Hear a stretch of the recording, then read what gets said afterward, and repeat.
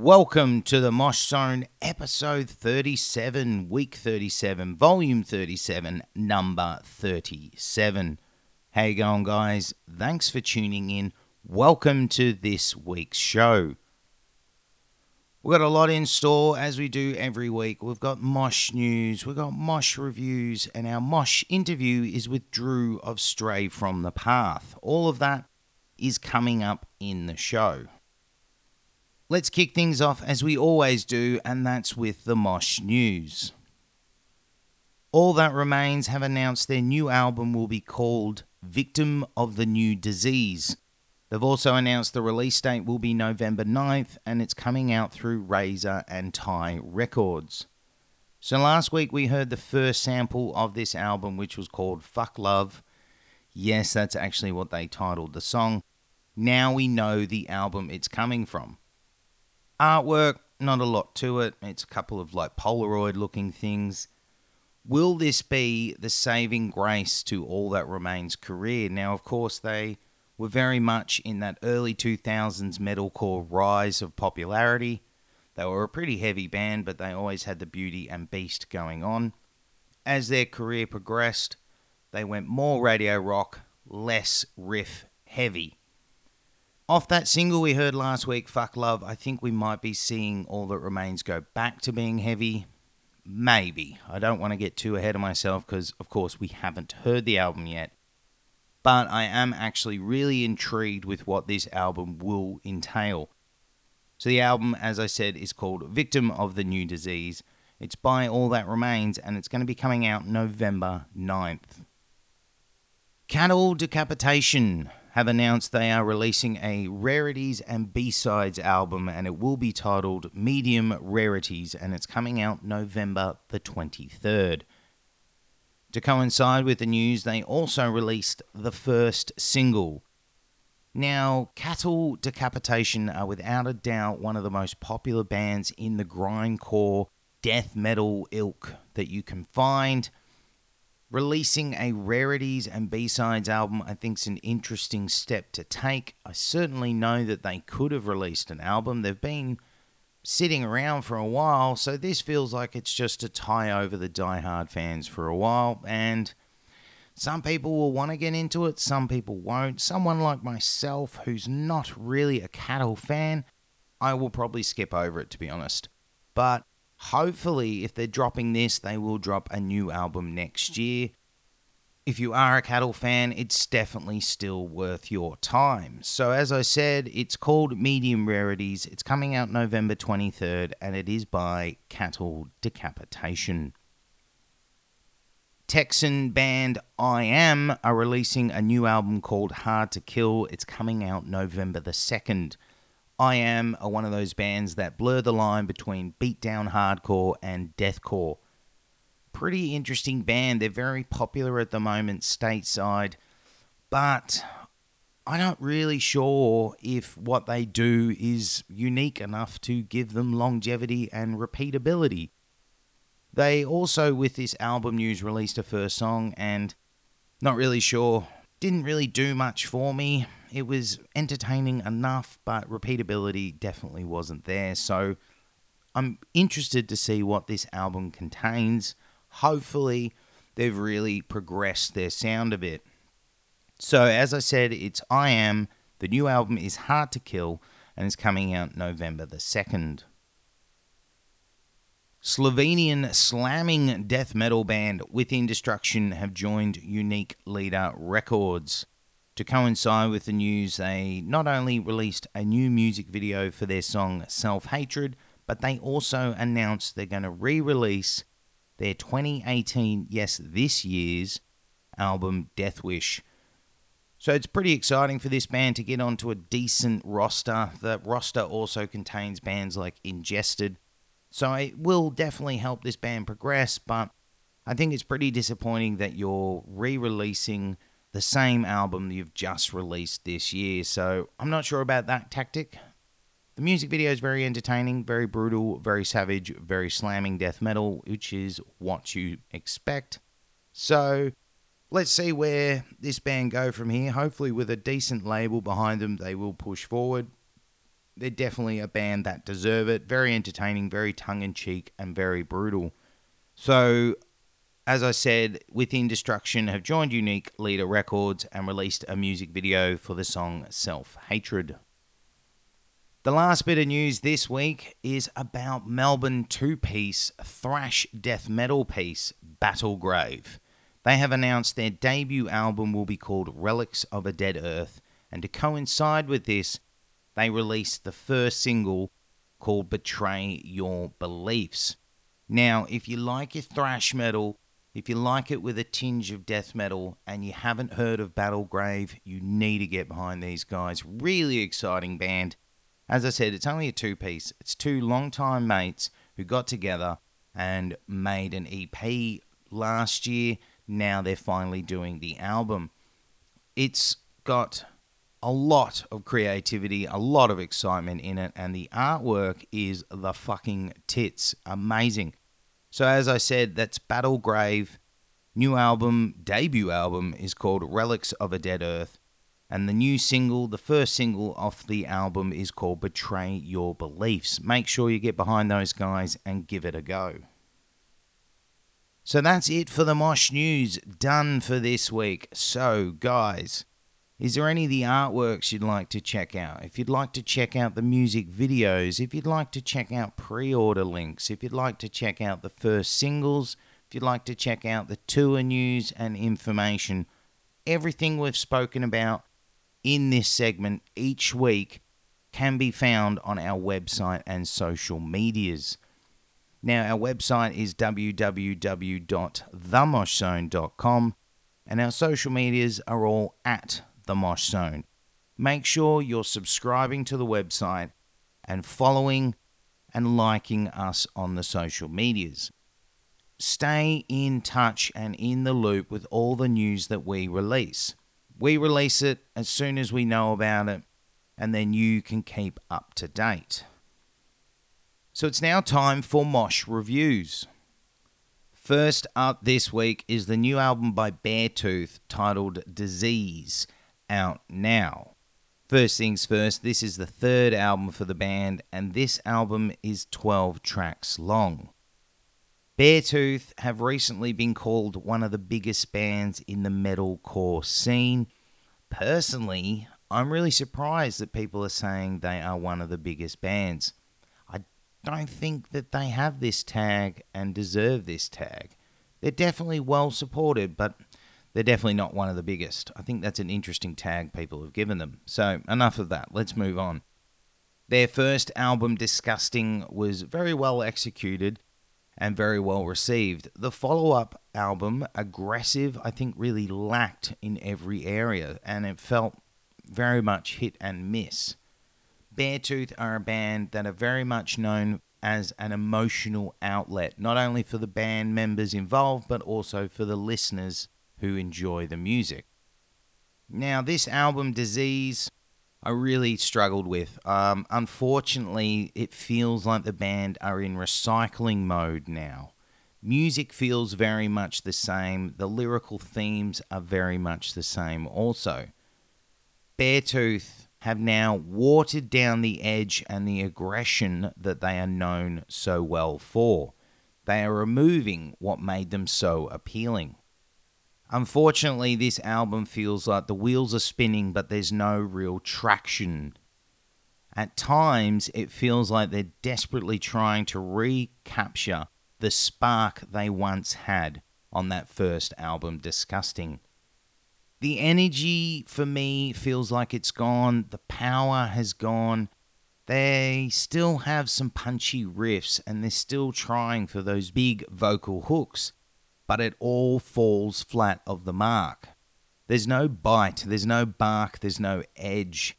It's all polish, no thrills. It's watered down, no passion. The lyrics for me are now annoying and frustrating. They're so same. It's just the same thing that I've heard for 3 albums now, and it turns into something like Five Finger Death Punch, and I hate using that as a reference, but the lyrics do. They're just the same thing. And I don't want to hear you sing about the same thing 3 albums into your career. Overall, unfortunately, as I said, this album feels like recycled B-sides. This album shows and sounds like the band are running out of ideas and running out of steam. Don't get me wrong, Beartooth aren't a bad band, but unfortunately they're not worth the tag and hype people are giving them, and this album certainly shows that.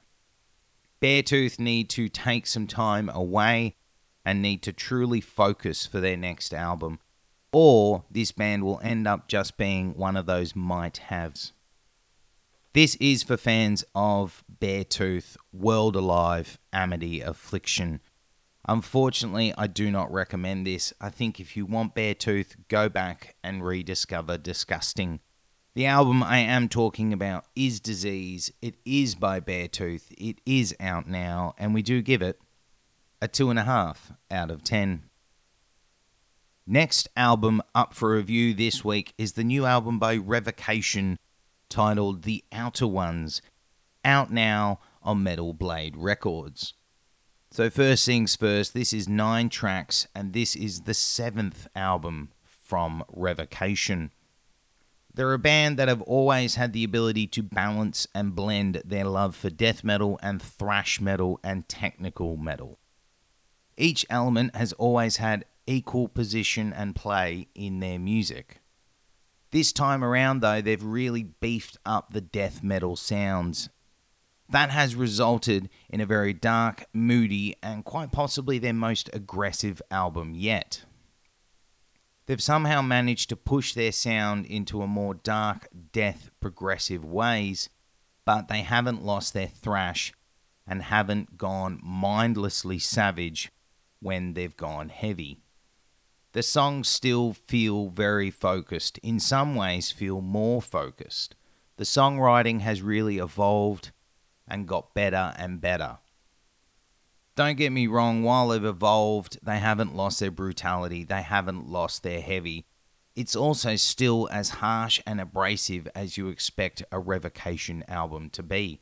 This album for me is very much a grower. The more you listen to it, the more wonder and amazingness you find within it. Better with each listen. Revocation are a band who are on top of their form and on top of their game. This album is satisfying, it's aggressive, it's effective, and it's enjoyable. Hopefully this album will launch the band further into their career. The extreme nature of the beast that is Revocation is definitely on a high on this album. Really, really enjoyable. This is for fans of thrash. This is for fans of death. This is for fans of tech. This is for fans of Revocation and bands like Rivers of Nile. The album I am talking about is The Outer Ones. It is by Revocation. It is out now on Metal Blade Records, and we do give it a 7.5 out of 10. Last album up for review this week is the new album by Terror called Total Retaliation, out now on Nuclear Blast Records. So, this is 13 tracks, and this is the 7th full length from Terror.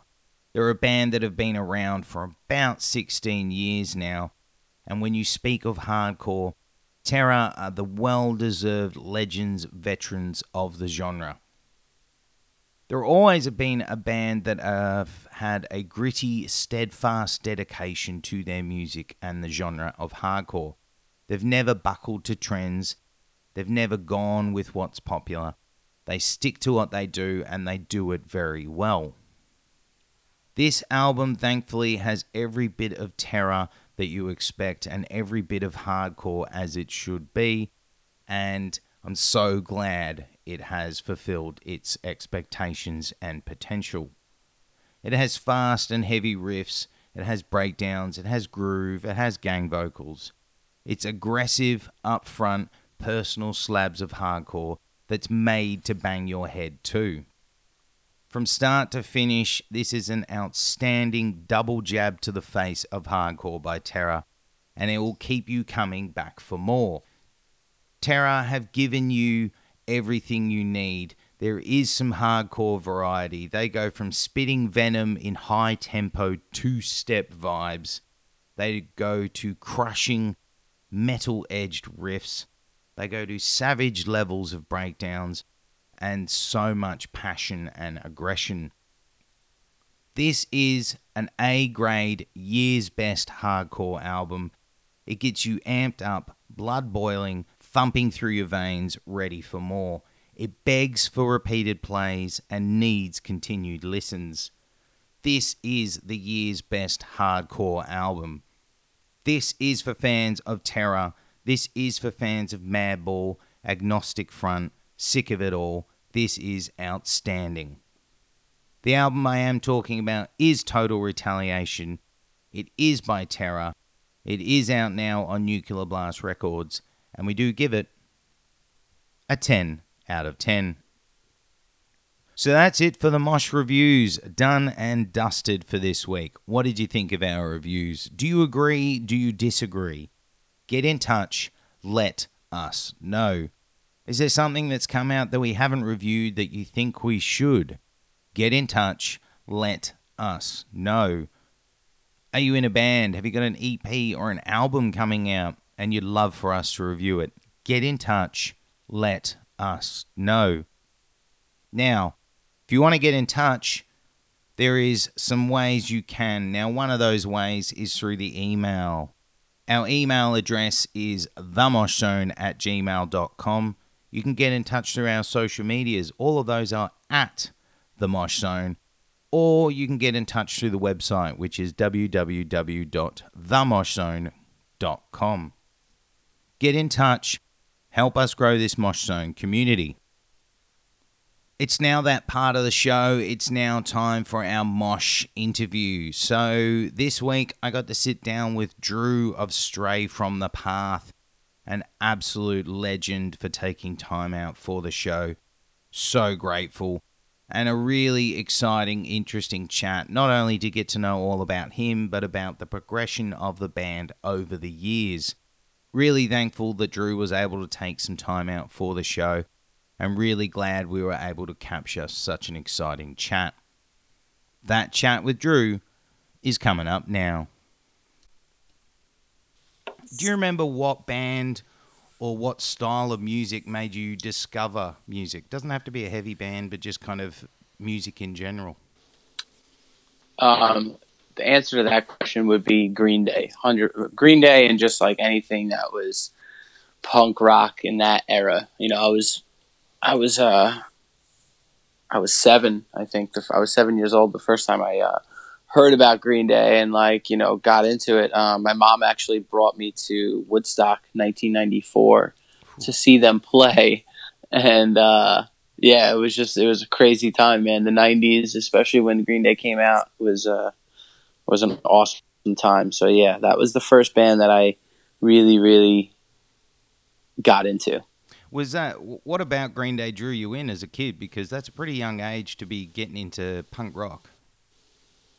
Yeah, I mean, I think it was everything. You know, I think it was the just the way that they dressed, the sound, even the artwork.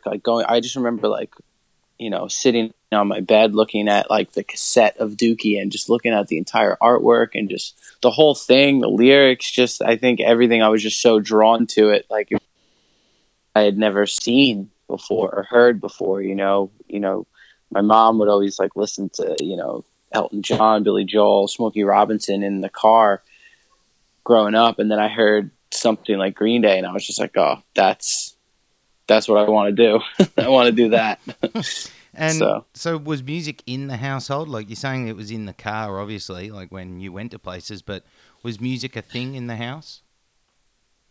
No, it wasn't. None of my parents, my mom, my dad, or my brothers, they didn't play any instruments. My oldest brother, who was my half brother, played he kind of grew up in the 80s, but he didn't live with us. So there was no instruments in the house. It was just, just listening to it when we were driving and obviously as I became attracted to everything that I got to, I started playing at a pretty young age, but I kind of just found. So was You your mum? there? Yeah, sorry, you dropped Sorry. out a little bit. It's all good. Um, the Yeah, the cool. the world of editing, I can fix those little bits.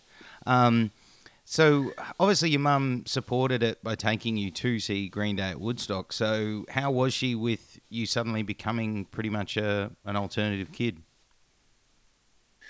Yeah, she supported everything I did, man. She was really great.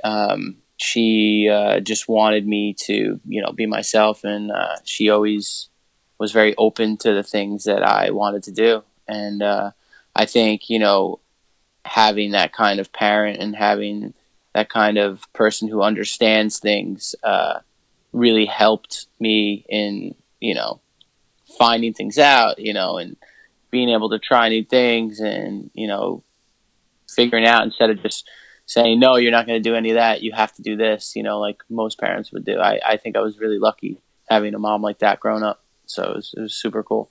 So you grew up in, am I correct, in Long Island, New York? Yes, I did.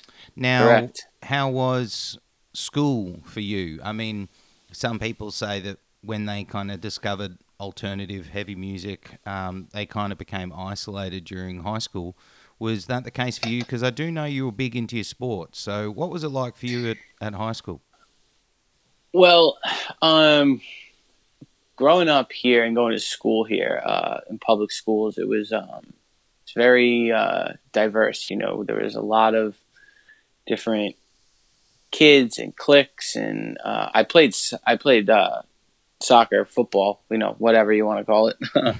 um, I played that pretty much like my whole childhood up until I was about 16. So like I was still very like in the sports world with that group of friends playing soccer on the travel team, playing school ball, and but I also had my friends that around that time there was other kids that were getting into bands, like for example like Tom, my guitar player. He We met in middle school when we were about 11 or 12 years old, and he was very big into like the Deftones and Rage, and more of like the new metal type of explosion. And but all of us got along, and we all hung out, and we all played in different bands together, and we all skateboarded. That was a huge thing too, that brought a lot of us together, was skateboarding. And I think that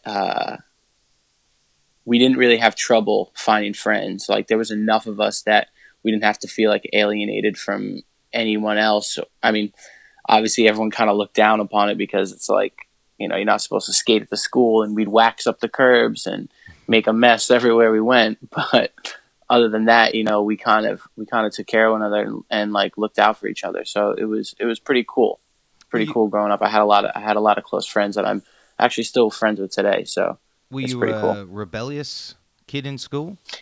Oh, 100%. Yeah, I was.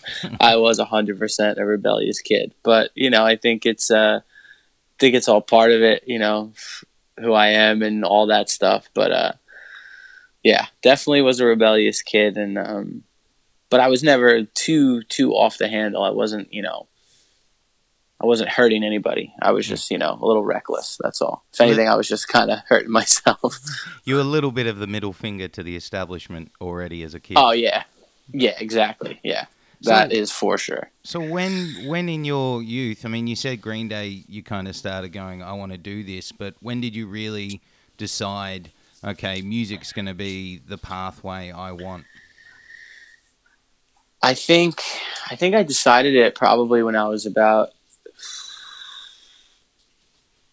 I knew I wanted to do it at a very young age. When I first got my first instrument, I was probably 11 or 12. My mom got me a bass guitar for Christmas one year, and that was the first instrument I had, was a bass, an Ibanez bass, the little starter rock pack that they sell. Um, and I would just watch VHS videos, and I would pause it and watch the music video, like I had the Urethra Chronicles, the Blink 182 VHS. And my mom put that in my stocking one year, and I woke up in the middle of the night, got it, and I just would pause the video, and I'd learn how to play that way. And I think since then it was never really I never really had any other want or anything else to chase except that. You know, I just knew. I was like, this is what I want to do, and I'm not gonna let anyone tell me I can't. And I kind of just didn't stop. Kept practicing, kept playing, trying new things, listening to new bands, and yeah, I think as I just got more and more into what I was into, progressively, I just was like, yeah, this is it. This is what I'm doing. So yeah, I'd say like 11 or 12 was probably when I decided what I was going to do. And how long did you play bass for? I mean, you obviously self-taught yourself, but why bass? And then how long did you pursue playing bass? Well, I think it was bass because like I had two other friends and we were like starting a band, and he had already played guitar and my other friend already had drums, and I was like, well, I guess I'm going to get a bass.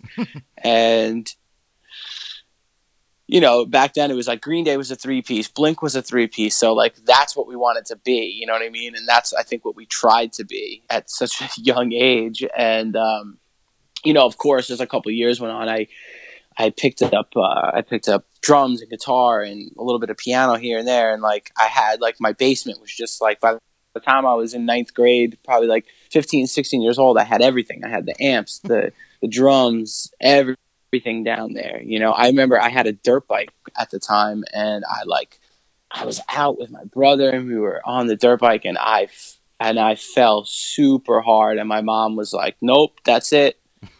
You cannot have this anymore." Like, I was like, "Can I sell it and get a drum set?" And she's like, "Sure." So I sold it and bought a drum set with it. Yeah. So I think it was just over time. It was just like, all right, I got this instrument. I need that instrument.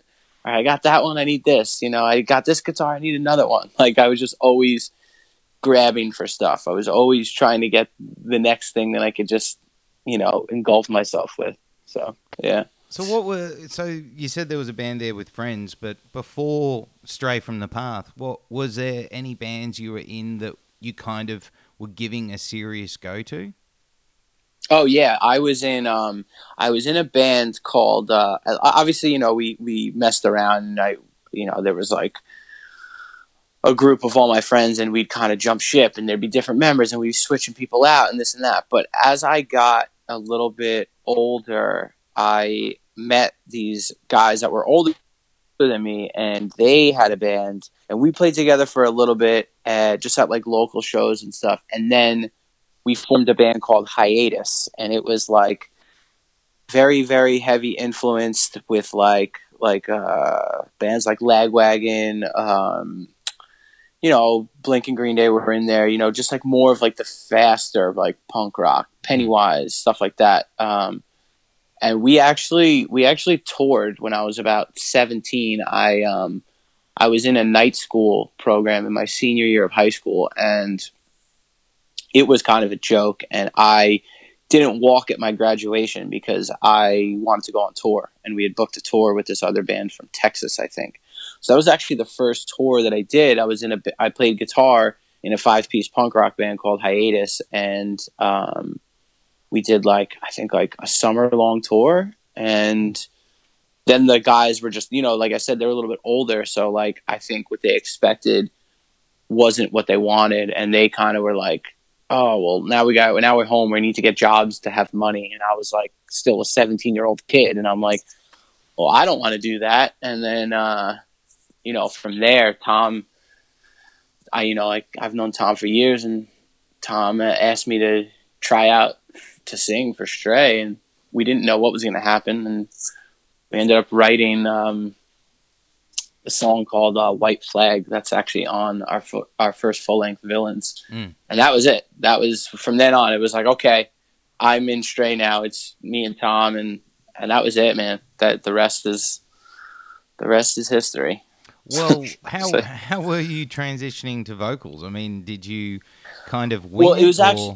it was really funny. Like, I listened to bands like Thrice, and like, you know, I listened to heavy bands back then, you know what I mean? But I knew I could scream. It was just like I had never really done it without like a melody or like playing guitar. So when Tom was like, "Hey, Ed, the original singer of Stray," he's like, "Ed quit." And I was like, "Oh, when do I try out?" Like, as a joke. And he was like, "Do you really want to try out? Because we're having like all of our friends try out." And I'm like, "Yeah, I'll try out." and I did, and it just worked. We were like, okay, yeah, this is it. I guess where I'm the new singer now, and that it was, yeah, man. It's funny. I'm picturing it now, like being up in an attic in our friends. It wasn't even anyone in the band. It was just it was actually the guitar player of this band called Revenance. It was a death metal band that we were friends with on Long Island, and we were using their practice spot to try out for me to try out, and yeah, it just we wrote that song and we were like, yeah, this works. This is cool. Let's make a record now. Did you? I mean, some people when they start out doing vocals, they want to sound like someone. It's kind of a common thing. It's kind of like when playing an Yeah, instrument, you really want to be like Kurt Hammett or whoever it is. right. Did you have an influence that you were like, that's who I want to be like? Like, I'm not going to mimic them, but I really want to achieve what they achieve vocally? Yeah, 100%. I really Glassjaw is probably my favorite Oh, band of all time, such a good and band. Glassjaw and Every Time I Die were like the two bands that I was so I loved so much. In so I think it would be a mix between Dara Palumbo and Keith Buckley is like what I was going for. But like obviously, in your head you're like, well, they do it this way and I'm gonna it just comes out the way that you're gonna sound like. So you end up, having your own voice. And I think that by listening to those bands, like I learned a lot from both of those vocalists just by listening to it, that I was able to like find my own voice with it, and learn from them. So yeah, those two guys for sure. And with your vocals, before we start getting into some album breakdowns, you kind of from when you joined, you guys kind of DIY'd and straight away, really put in the yards. You guys were playing shows, working hard at it. With your voice, did you at any stage in the earlier period, did you lose it? Were you struggling with it? How'd you go at the start? At the start, no, man. Like it was weird. Like I never really like would lose it. Lose it. It would happen like every so often, and I don't know whether or not it was because I was overdoing it sometimes, straining it, or just like going too hard some nights. But I've never really had a serious issue with my voice. The only time that I find it difficult or I lose it or something happens is when I don't sleep. When I Oh, don't sleep for like two, like if I'm adjusting, like for example, the last time I lost it really bad was in Japan because I just had a really hard time adjusting to the jet lag or time change, whatever you want to call it. I had a really rough time the last time we were there, and I was sleeping for like, you do the whole travel trip there, which is exhausting in itself, and then like the first 3 nights I was maybe sleeping for like 3 or 4 hours, and I just couldn't fall asleep. And then by the first show I was like, I remember just we were on tour with Counterparts there, and I just remember looking at B from Count and just being like, dude, I'm toast. Like this sucks. Like I don't know what to do. And at that, you kind of just drink tea and just don't talk to anybody and just kind of just take care of yourself and try not to be self-conscious about it, because it's not a guitar string that you could change. It's your voice, and you got to take care of yourself. And sometimes the crowd will understand and sometimes they don't, but it is what it is. But back to your original question is, I never really had a tough time at the beginning. I just, would just have to be mindful of my sleep. That's it. that's awesome. I mean, that's pretty rare as well. Um, Yeah, I've been Now pretty lucky. with Villains, when it all started, basically, an interesting thing was the process with you guys not only getting signed but the recording of the album, because that album was recorded and mixed by Kurt Ballou. Now, Hmm. for a band that's kind of unknown at that time, how did that link up come up? Man, it's a crazy thing too when you like when I think about what we did and like why he even said yes to doing a record with us. Like it blows my mind. But I think I think he was just, you know, I could be completely wrong, but I think he was kind of just started out recording bands too. But I could not tell you why he agreed to it, but all I know was that it was a crazy experience, man. Like it was very, very quick. We had the songs written, and I think we recorded it in 3 or 4 days, and we slept in our van outside of the studio in a parking lot. And I remember we had to go to, it was probably Target, or no, it wasn't Target. It was probably Walmart or something, and we bought like, no one had money, obviously. All the money went into that recording. So um, we bought like little fleece throw blankets from Walmart that had like superhero characters on it. And I remember just freezing. Like you could just see the frost. We were in Salem, Massachusetts. You could just see the frost on the windows. And we were just like 5 idiots just sleeping in a van, like recording our first record. And like, yeah, man, it was a trip, but it was cool, man. He was cool, and by the end of it, he like really opened up to us. You know, you have 5 little kids in your studio. Like, what do? You gotta be like, you gotta be weirded out to begin with. I remember my dad walked in too, because my dad drove me there. I had gone later than the rest of the guys, and my dad drove me up to Massachusetts, and he walked in and asked Kurt Ballou for directions. So you got this old Italian guy walking in like, "Hey, how do I get back to 95 over here?" And I was just like, "Oh, Dad, like, get out of here!" Like I was like an embarrassed little kid, you know. But it was funny, man. Funny, funny. And you guys recorded that album, and then later on, you got signed by Sumerian. Now, were you shopping around that album to other labels, or was it kind of them kind of looking for you? No, it was, what happened was, is like, the guys that were in the band, you know, no one really knew what it was going to be because we weren't signed yet. We were just getting out of high school, and the rest of the guys weren't 100% set on doing the bands. You know what I mean? So when we were recording it, I remember we were like, had like some demo stuff. We were probably halfway through, and we were listening it in the van, and I remember just like deciding one night that we need to like book a tour, like, and this was when MySpace was like, you know, a thing. So Tom booked a tour through promoters and MySpace, and we did like a 6-week run from New York to California and back, and we did that. And you know, when you got in the MySpace days, when your page was getting like 1,000 plays a day, like you thought you were like the shit. You were like, yeah, like we got 1,000 plays. Like, what's up? What's up? Like, we're doing it. We're gonna make it. And then like, I think by the end of that tour, I could be wrong, but I think like a couple labels had reached out to us, and Sumerian was one of them. And we just went with Sumerian. That was like, you know, we were kids, man. Like we didn't really know what was going to happen, but we were just like, oh, they want to put out our record. Oh, they're going to book our tours. Okay. What else do we need? That's all we want. We just want to play shows and have our record in Best Buy and FYE. And that's what they did. And yeah, it's crazy. And Crazy, crazy. How was that album kind of received? Because you said you were putting in the odds, and Oh, nobody gave a shit about it. really, Nobody cared about it at all.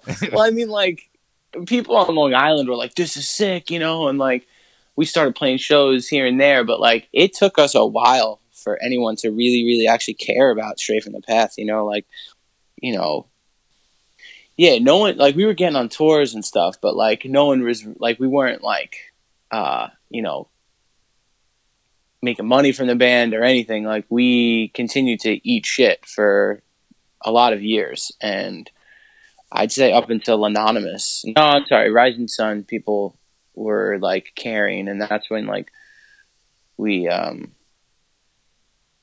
we were doing well. But it was funny, man. Like, but back then, like, we didn't.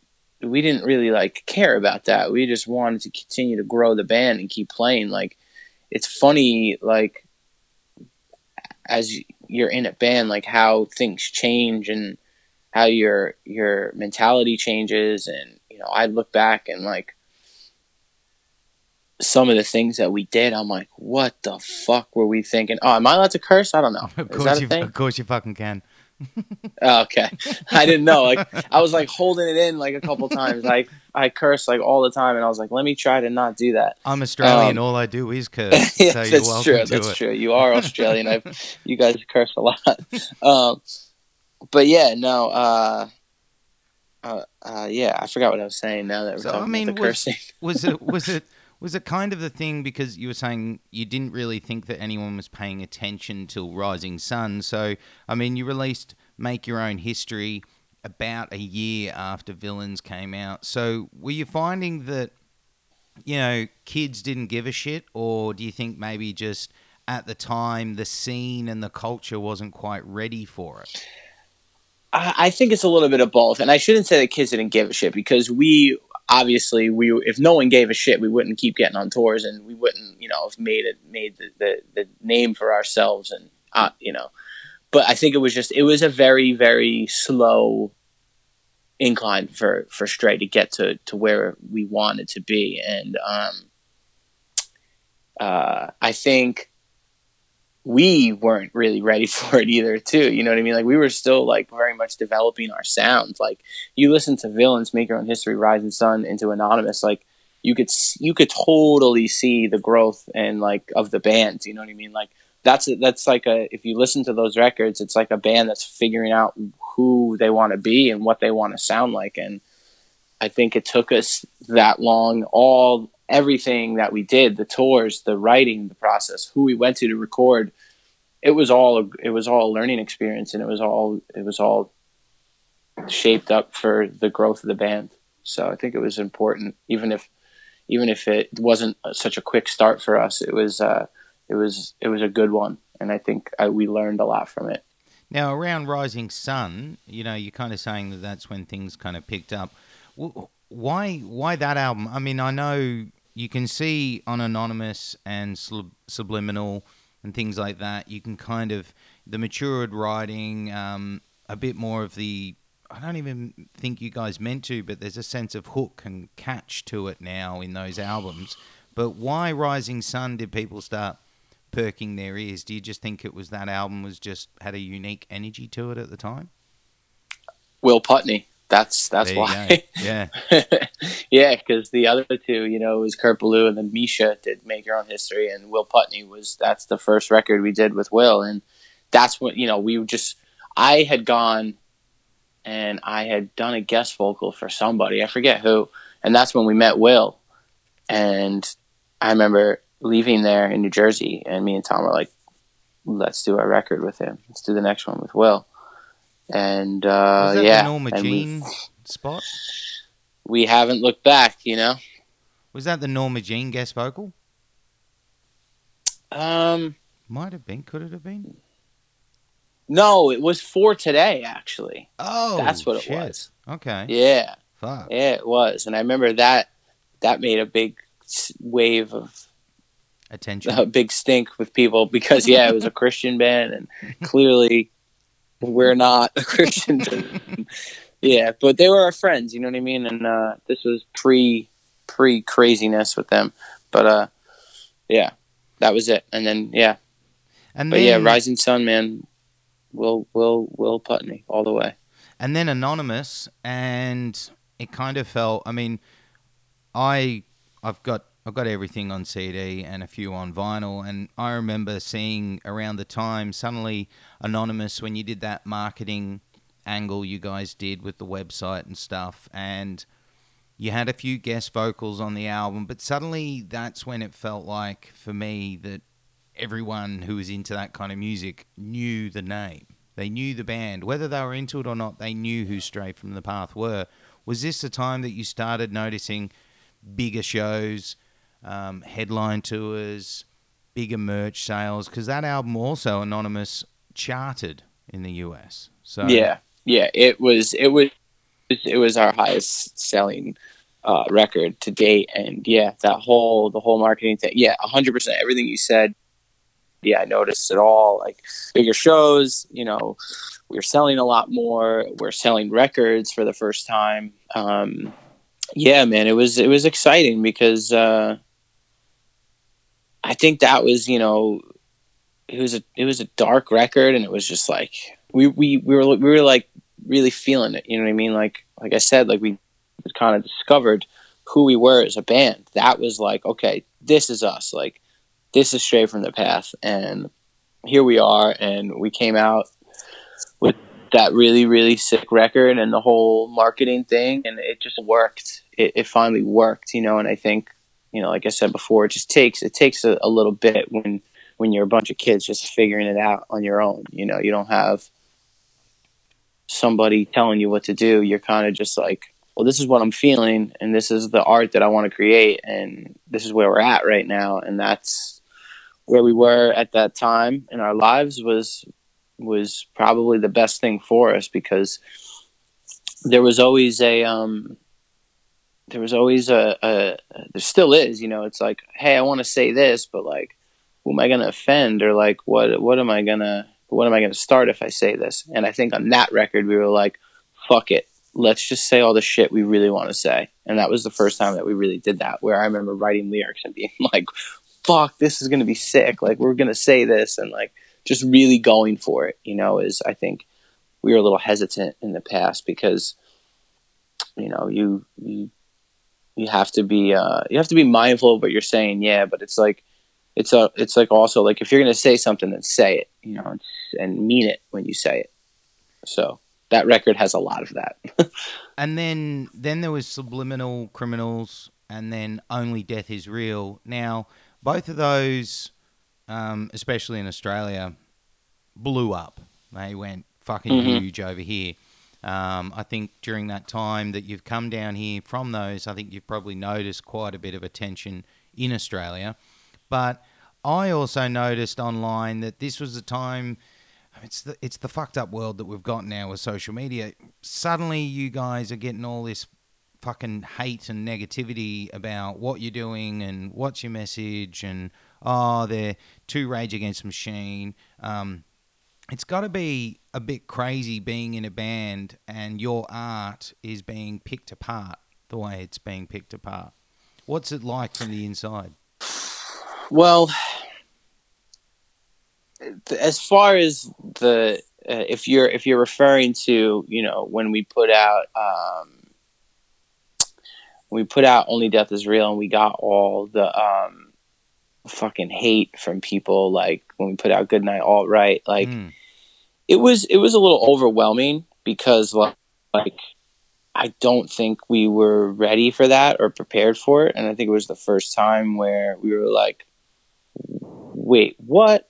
Like, what is happening? And it was just, but it wasn't people, it wasn't fan of the band that have ever heard of us before, listened to us. It was, you know, it was right wing psychotic people, you know what I mean? That like, and I think with us writing a song and putting it out was, you know, to raise awareness that, you know, these types of people do exist, and here they are. Like this is what we're saying. Like really, these people do exist, whether it's behind a keyboard or not, or they're working next to you, or they're the guy that's making you your coffee when you go into Starbucks. Like these people exist, and this is just proof that they do. But it was just all, you know, it was just all people on the internet, just like that didn't know anything about the band previously, that just saw us, you know, saw the video and what we did in the video. But so that was a little overwhelming, but it was fine. Like we were getting threats and stuff, like death threats and all kinds of craziness, and we were like, okay, well, here's our tour dates. Like we'll we'll see you there. You know what I mean? Like, and you know, like I said, you know, if you're gonna say it and stand behind it, and we did, and we do, and whatever the consequences are, we are ready for that. But there isn't any, or hasn't been.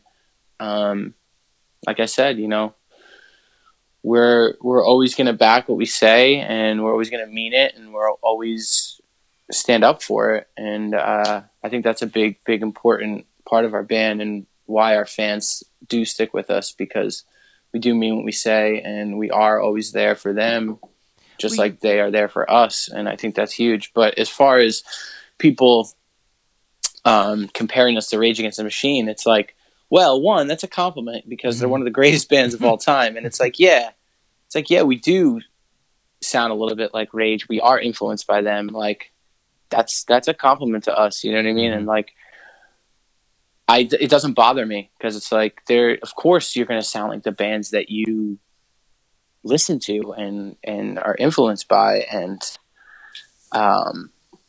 so I used to like, because we used to like do some covers of Rage, and like, I think that was like why it would annoy me when people were like, play Bulls on Parade or play whatever. I'm like, shut up, dude. Like, wrong band. Like, when people say we sound just like them is insane to me, because it's like, show me a Rage song with a blast beat, or like the fast beat, punk beat, whatever you want to call it, in it, and I'll eat my own shoe. You know what I mean? Like, it doesn't exist. So it's like, there's so many other influences too, especially Tom. Like, Tom loves Converge. Tom loves Deftones. Tom loves all these different creative, innovative guitarists that he's heavily influenced by. So of course he's going to be weird and out of left field. Like, that is just without question. But I don't know. It's all funny to me, man. It's you have to take the criticism from people if you're in it. Like, you cannot like take it seriously, because it's just like,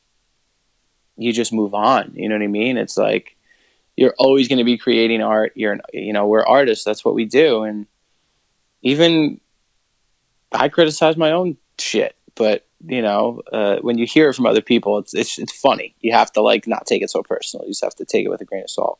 I think it's also funny that people were suddenly carrying on about your lyrics, because the lyrics have always had a purpose and a message behind them. You can go all the way back to Villains, and there's songs on there like the song Soviet, like the song White Flag, the song The Art of Reprisal, and it's continued on throughout the band's career. So I find it really interesting that suddenly now, after this many albums, people are like, oh, I don't like what he's saying there. It's right.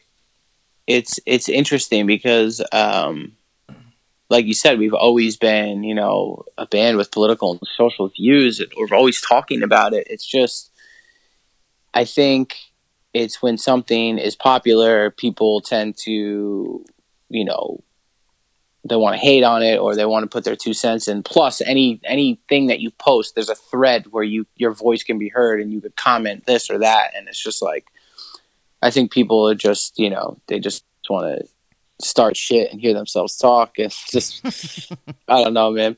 People are insane on the internet. I can't even like begin to tell you some of the shit that I read, and I'm just like, in what world do you live in? You know what I mean? Like, some of the stuff that people say is crazy, man. It's crazy. I love it. I love it. I really do.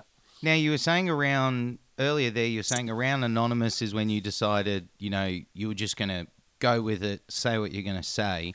But we also were saying there that from the start, you always had a message and a socio-political way of expressing yourself. Was that intentional from the offstart, or is that something that with time you've got more comfortable with? I think it was always that way. But I mean, yeah, I've gotten more comfortable in, one, my voice and saying things, and the whole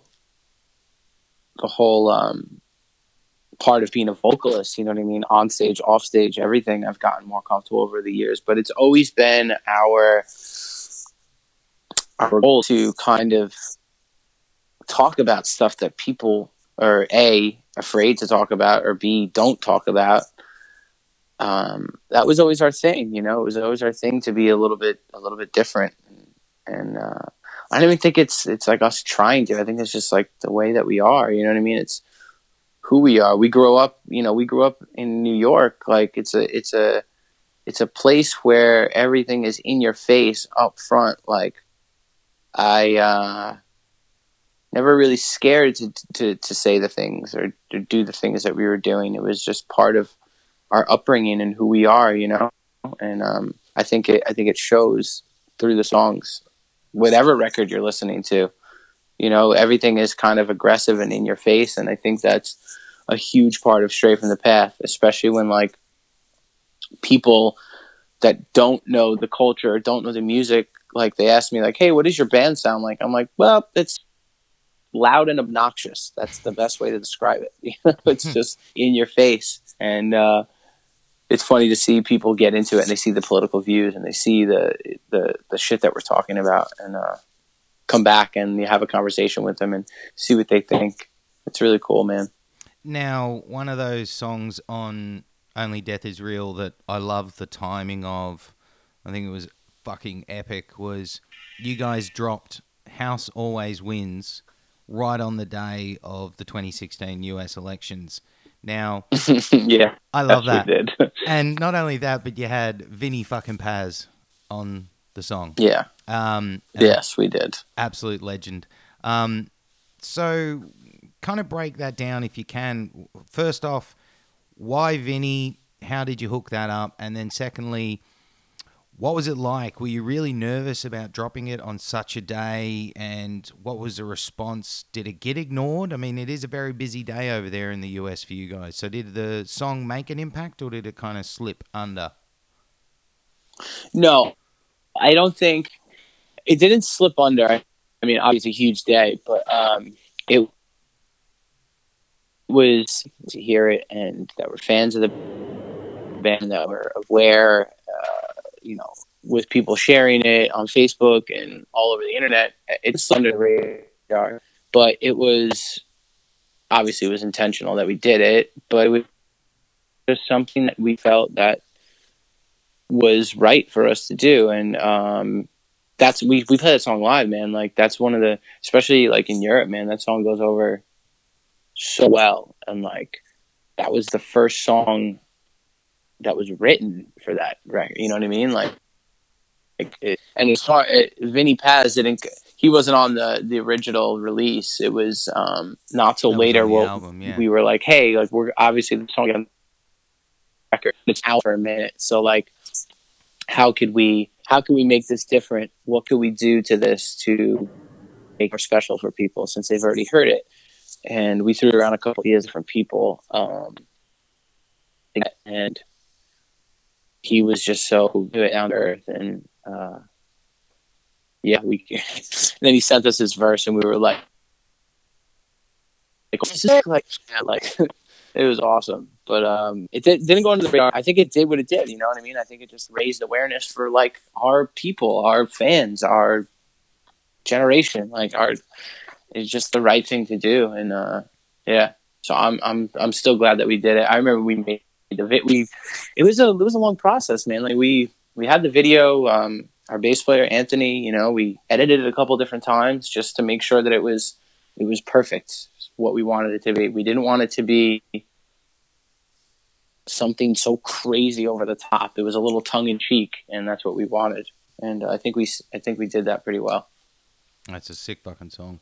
Now, Thank you. Two kind of questions left before we'll kind of wrap things up. And one is, I find this a very loaded question, or both very loaded questions, but where do you see hardcore or hardcore punk, whatever you want to call it, in 2018? Do you still see it as a powerful, meaningful vehicle for a message? Or do you think it's only recovering, or do you think it's struggling?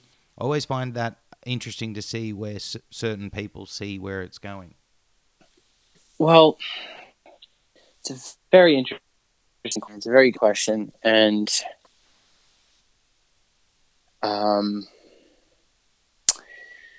I see it as a very, very influential thing. Still, I do, and I don't see. See, the way that I see it, man, is it's kind of a lifestyle to me. It's not really so much a sound, and I think people forget that hardcore and all this is a place of to go where you can be different and you can be your views and your opinion, they matter and they should matter.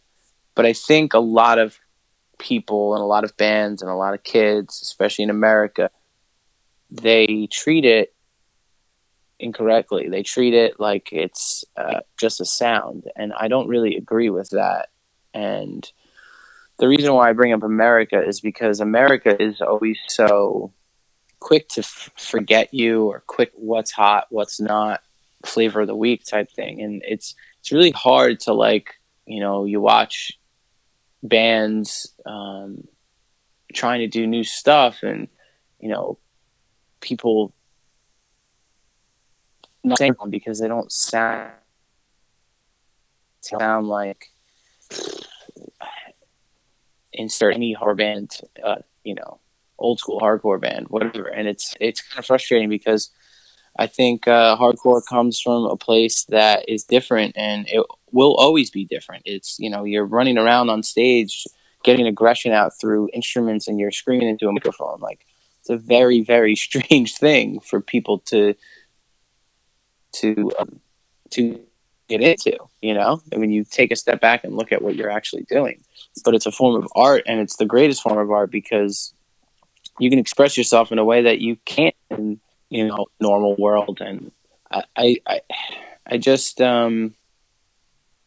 wish kids would just be a little bit more open-minded, because I feel like throughout time, it's become such a thing where it's like especially with like people being like elitists, like if you don't sound like this hard band, like I don't think that that's true at all. At all.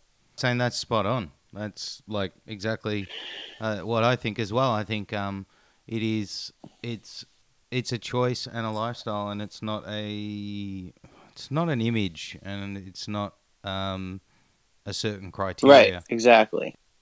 Yeah. Incendiary is a hardcore band. Straight from the Past is a hardcore band. Every Time I Die is a hardcore band. Terror is a hardcore band. All four of those bands sound completely different. You know what I mean?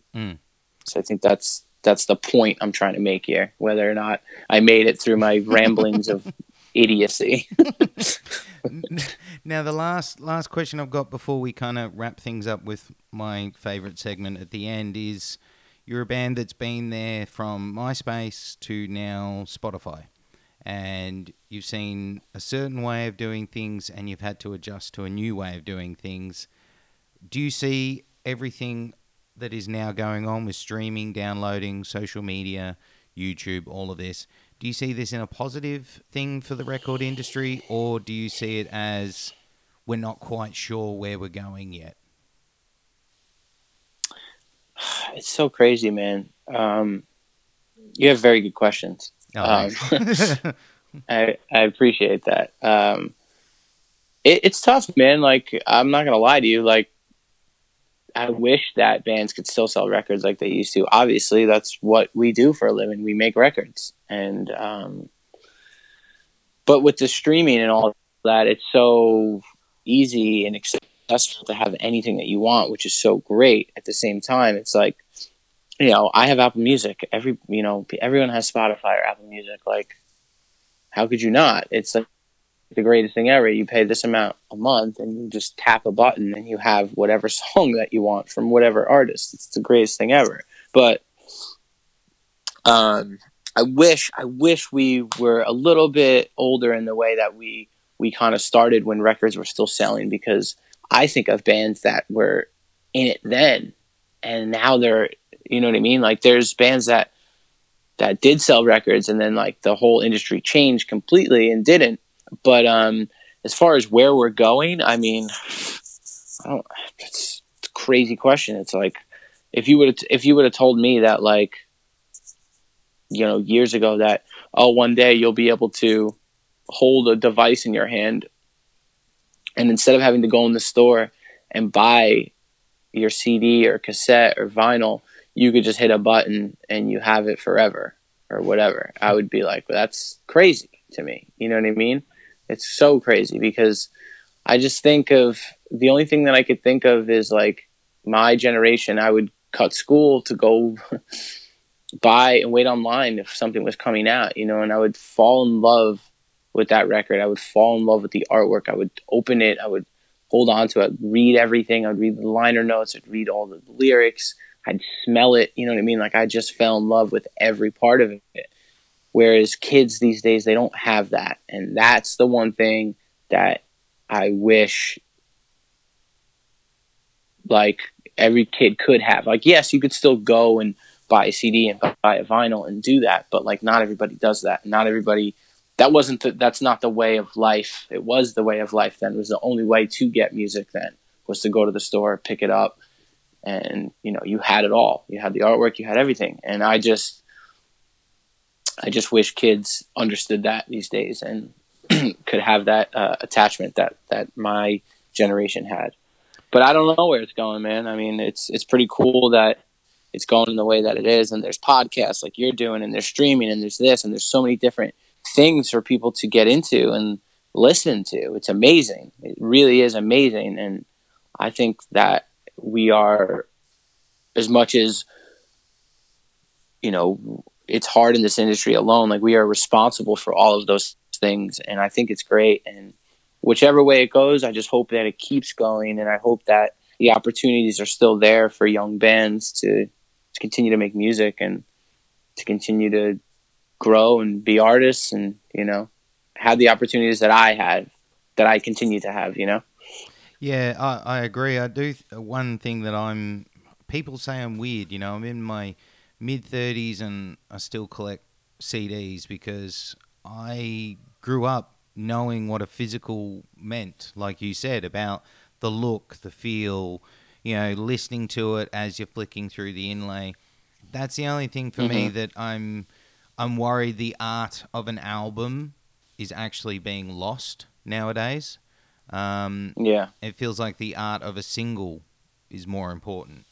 And I hope Right. I hope we don't go that way. And it's crazy, man. It's like, it's so crazy how things have changed. It's like you have to, like, whatever you drop, it's like you have to have like this image or this artwork or whatever attached to it. And like you said, like it's more important for a single rather than like an overall thing. And it's just like such a weird concept because of it's just how much the market and everything is just oversaturated with stuff where it's like you have to stand out right away. You have to. It's like even when we come down to doing like our track listings for records, we're like, all right, we gotta grasp, like we know that people are gonna like skip through stuff if we don't grasp them right away. And it's like that mentality, there's a lot of pressure with that. And you adapt to it, but it's crazy. Like we've tossed around like different track listings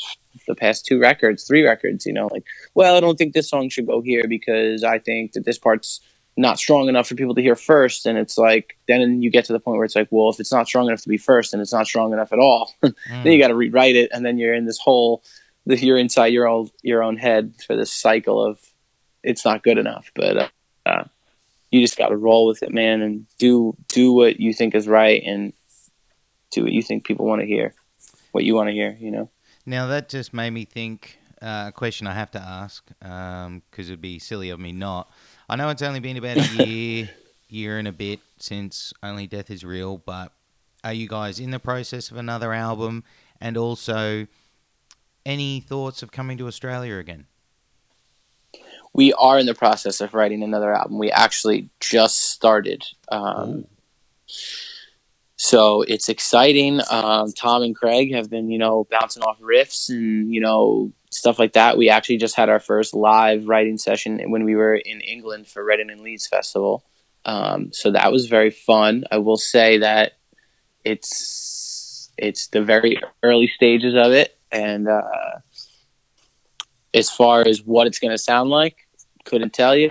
We're never one of those bands that are like, what is this record going to sound like? Or what theme is it going to be? We're never one of those bands. It's like, we are still a garage band. We still get into a room together. We still write that will be live. We still do everything all together. So started the process. It's exciting. We're all excited about it.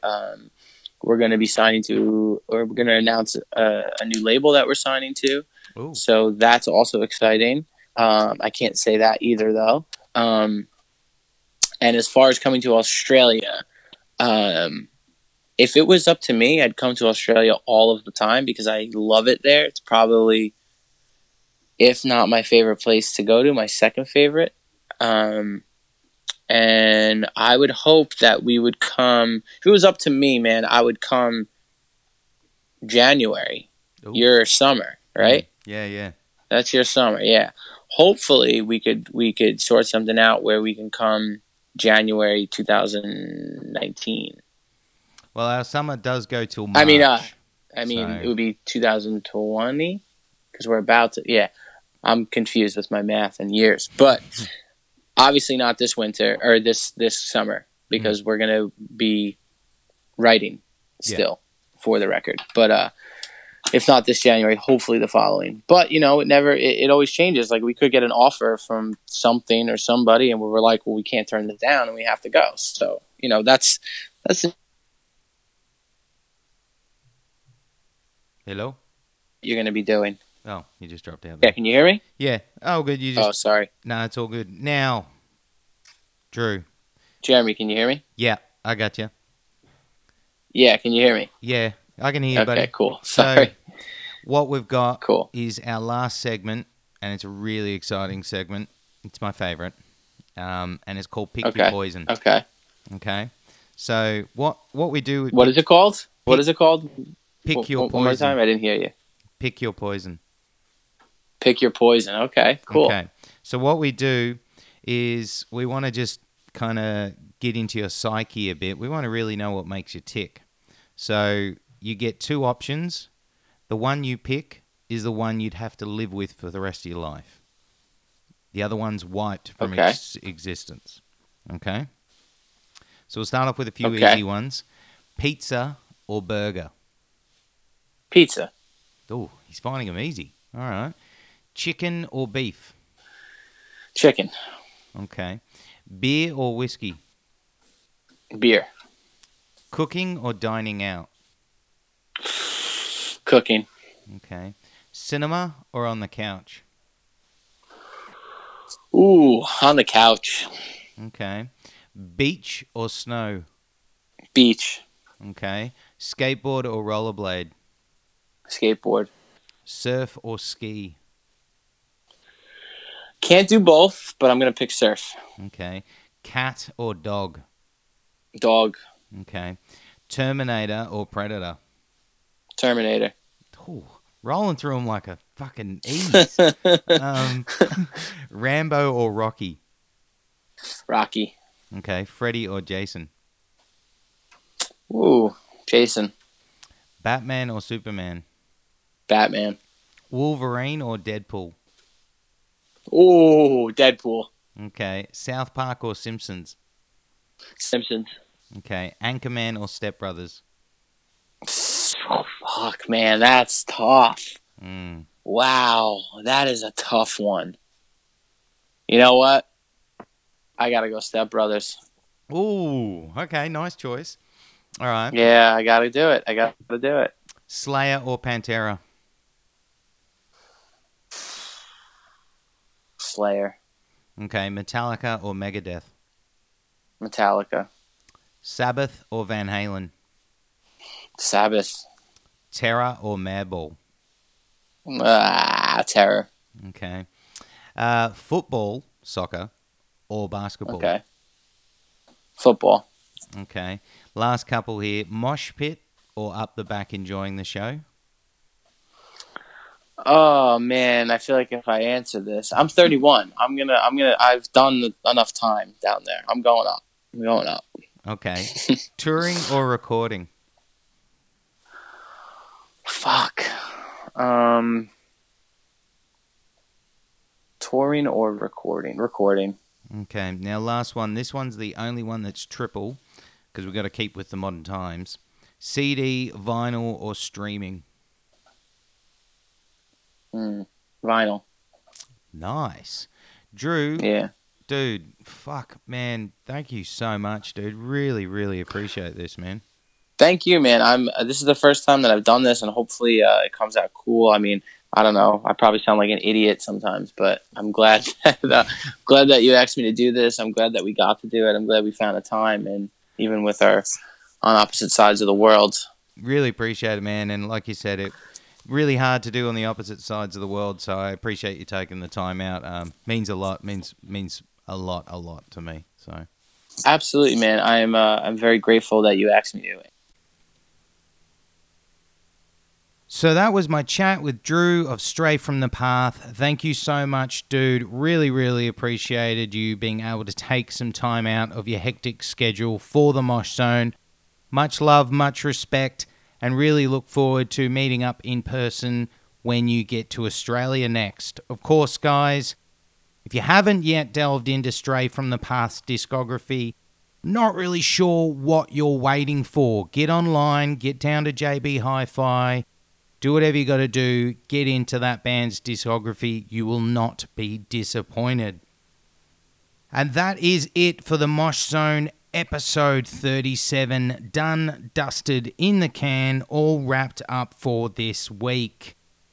Thank you for giving us your time and thank you for tuning in.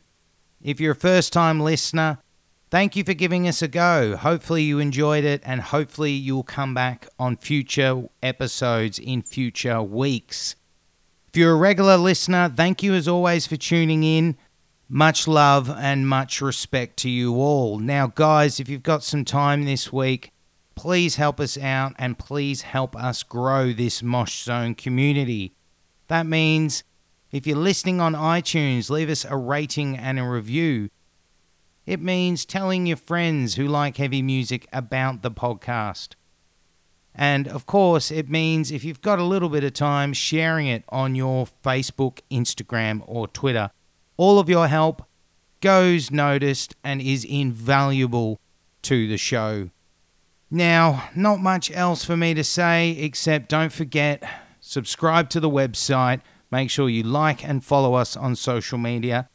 I also have to say, make sure you have a great week. Stay safe.